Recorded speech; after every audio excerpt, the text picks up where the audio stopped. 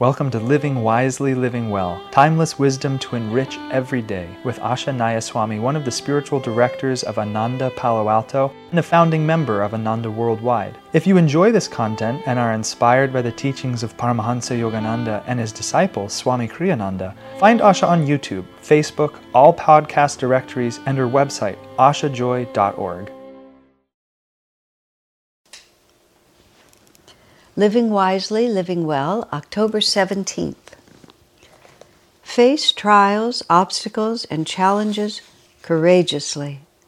You are a child of God. As such, you are the equal of everyone on earth. Your potential for greatness, indeed, for perfection, is infinite. A painting should be judged not by any mistakes the artist makes while perfecting his work, but in its finished state. So this is one more of those, straighten your spine, be courageous, life must be faced, there's really no choice. So we either spend a lot of our lifetime wishing things were different than they are, or we begin to understand that things are exactly as they're meant to be, not to punish me, but to strengthen me. Master said, trials and tribulations in life are given to us not to crush us, but to awaken within us our own lion-like power to succeed. And that's it. This is an acquired skill, is actually how I have to think about it. Because I can remember in my life, Swami would often talk about enjoying the challenge. And I consciously remember thinking, I do not enjoy the challenge. Just really specifically, I do not enjoy the challenge. My birthday is in July, and that makes me a Cancer, and in the Western system of astrology, because my sun is in Cancer. And the Cancer image is the crab, and the crab carries this little house on its back, and the has this hard shell. So the nice thing about the crab is whenever anything seems a little too much, you just go back in, you have your little shell around you. And when Swamiji was talking about, he wrote a wonderful book called Your Sun Sign as a Spiritual Guide. And in that, he describes the temperament of a Cancer. And when I first read it decades ago, it was that the Cancer, like being the crab, being always ready to retreat into its shell, perceives the entire world as vaguely threatening. And so its entire world view. Now, did Swami actually say this? It might have come from a different astrologer. I actually think it came from a different astrologer, so I don't want to put this on Swami, but nonetheless, it was about the Cancer. That everything is vaguely threatening, and that the first thing you have to do before you go anywhere or do anything is neutralize the threat.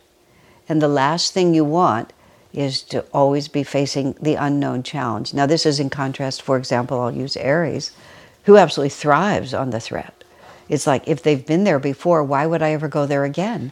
We have to march out into the unknown, because how boring it would be to just go to the same place. Whereas once I find the restaurant I like, and I'll just go back all the time, and I'll usually order one or two of the same things every single time. And I'm not actually by nature unadventurous or uncreative, and I'm not a person who just gets routine and stays in it, but I like to know what's going to happen. I don't thrive on the unknown. But I gradually began to realize that that's just like sort of one aspect of personality. There's another part of self, which is like, why am I here? What am I really doing? What is my goal in life, and how am I going to get there? And it's having the self-honesty to realize, just what Swami says, I'm not perfect.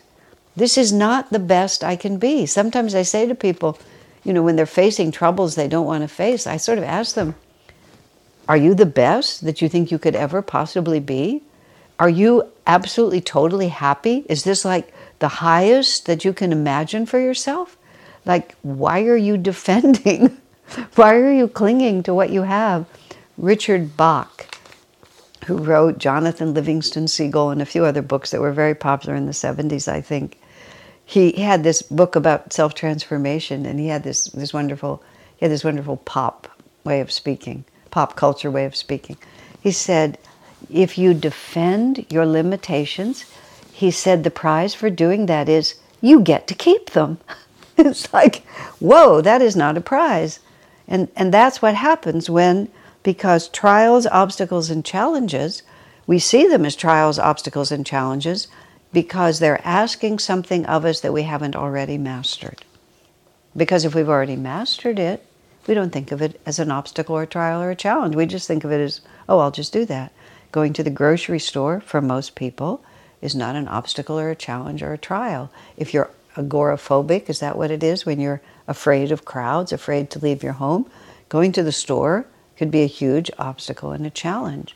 If you're quite competent in this world, an obstacle could be the sudden loss of all your money, or a partner who turns out to be dishonest and takes your company into a very, strange territory that you would never have taken it.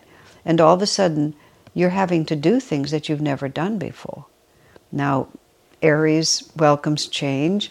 Cancer likes the predictable, but it doesn't make any difference. We all want to grow, and we all work from wherever we're standing. The astrological signs, whether it was explained in Swami's book or in another book I read, sometimes just give us a picture. And I found it very helpful that this is my starting point. But this is not my ending point. This just explains to me why some things are comfortable for me and some things are not, because we're all different. But the painting isn't finished. It's just as simple as that. I've rarely done any painting, but I have friends who paint, and I've watched the paintings develop.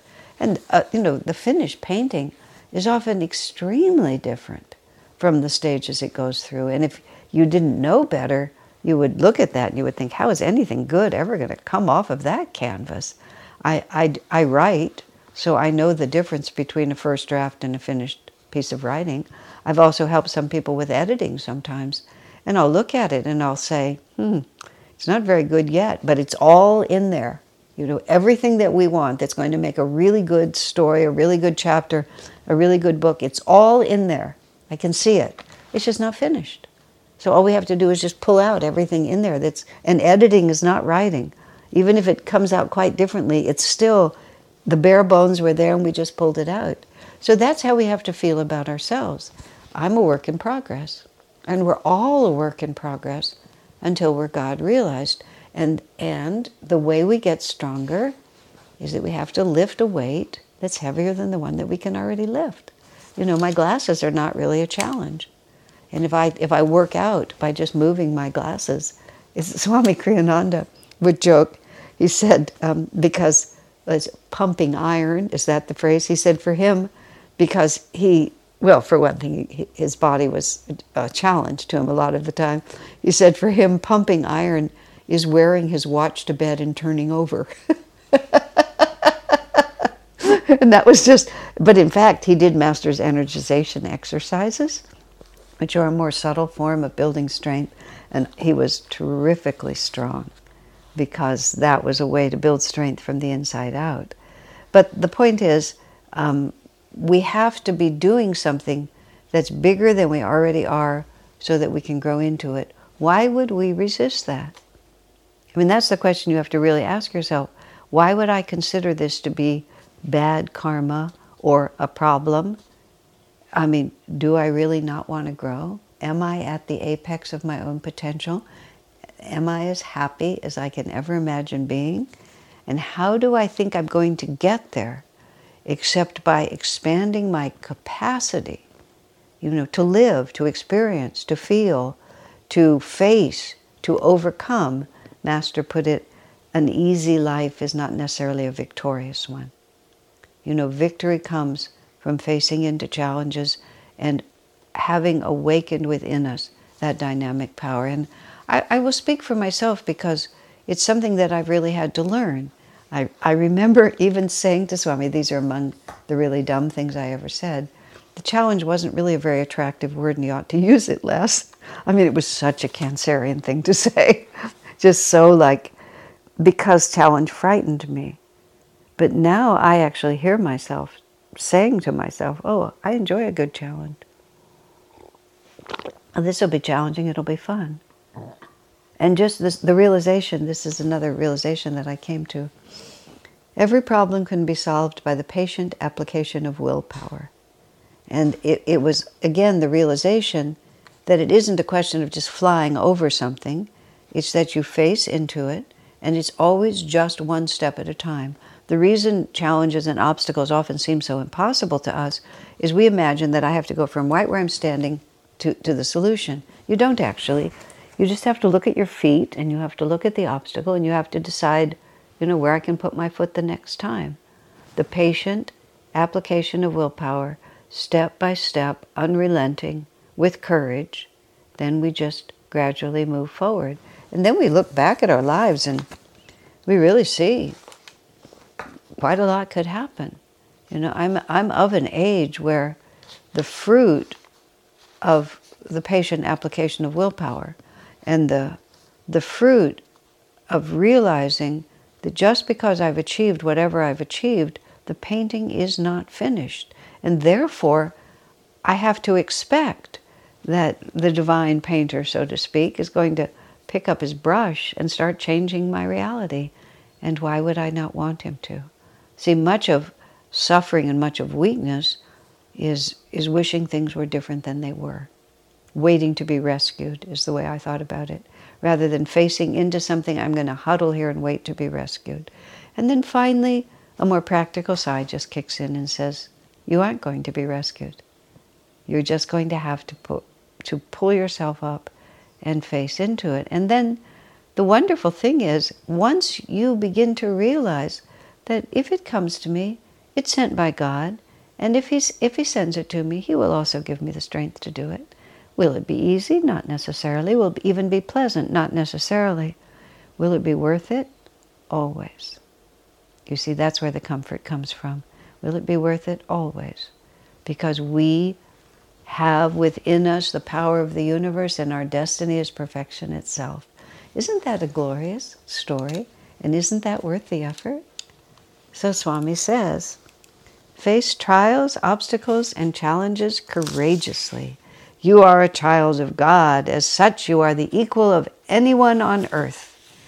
Your potential for greatness, indeed for perfection, is infinite. A painting should be judged not by any mistakes the artist makes while perfecting his work, but in its finished state. God bless you, my friends. Our work is made possible by inspired listeners, so if you feel to support Asha, you can make a one-time donation, or for unique members-only content, subscribe through Patreon. Blessings and thank you.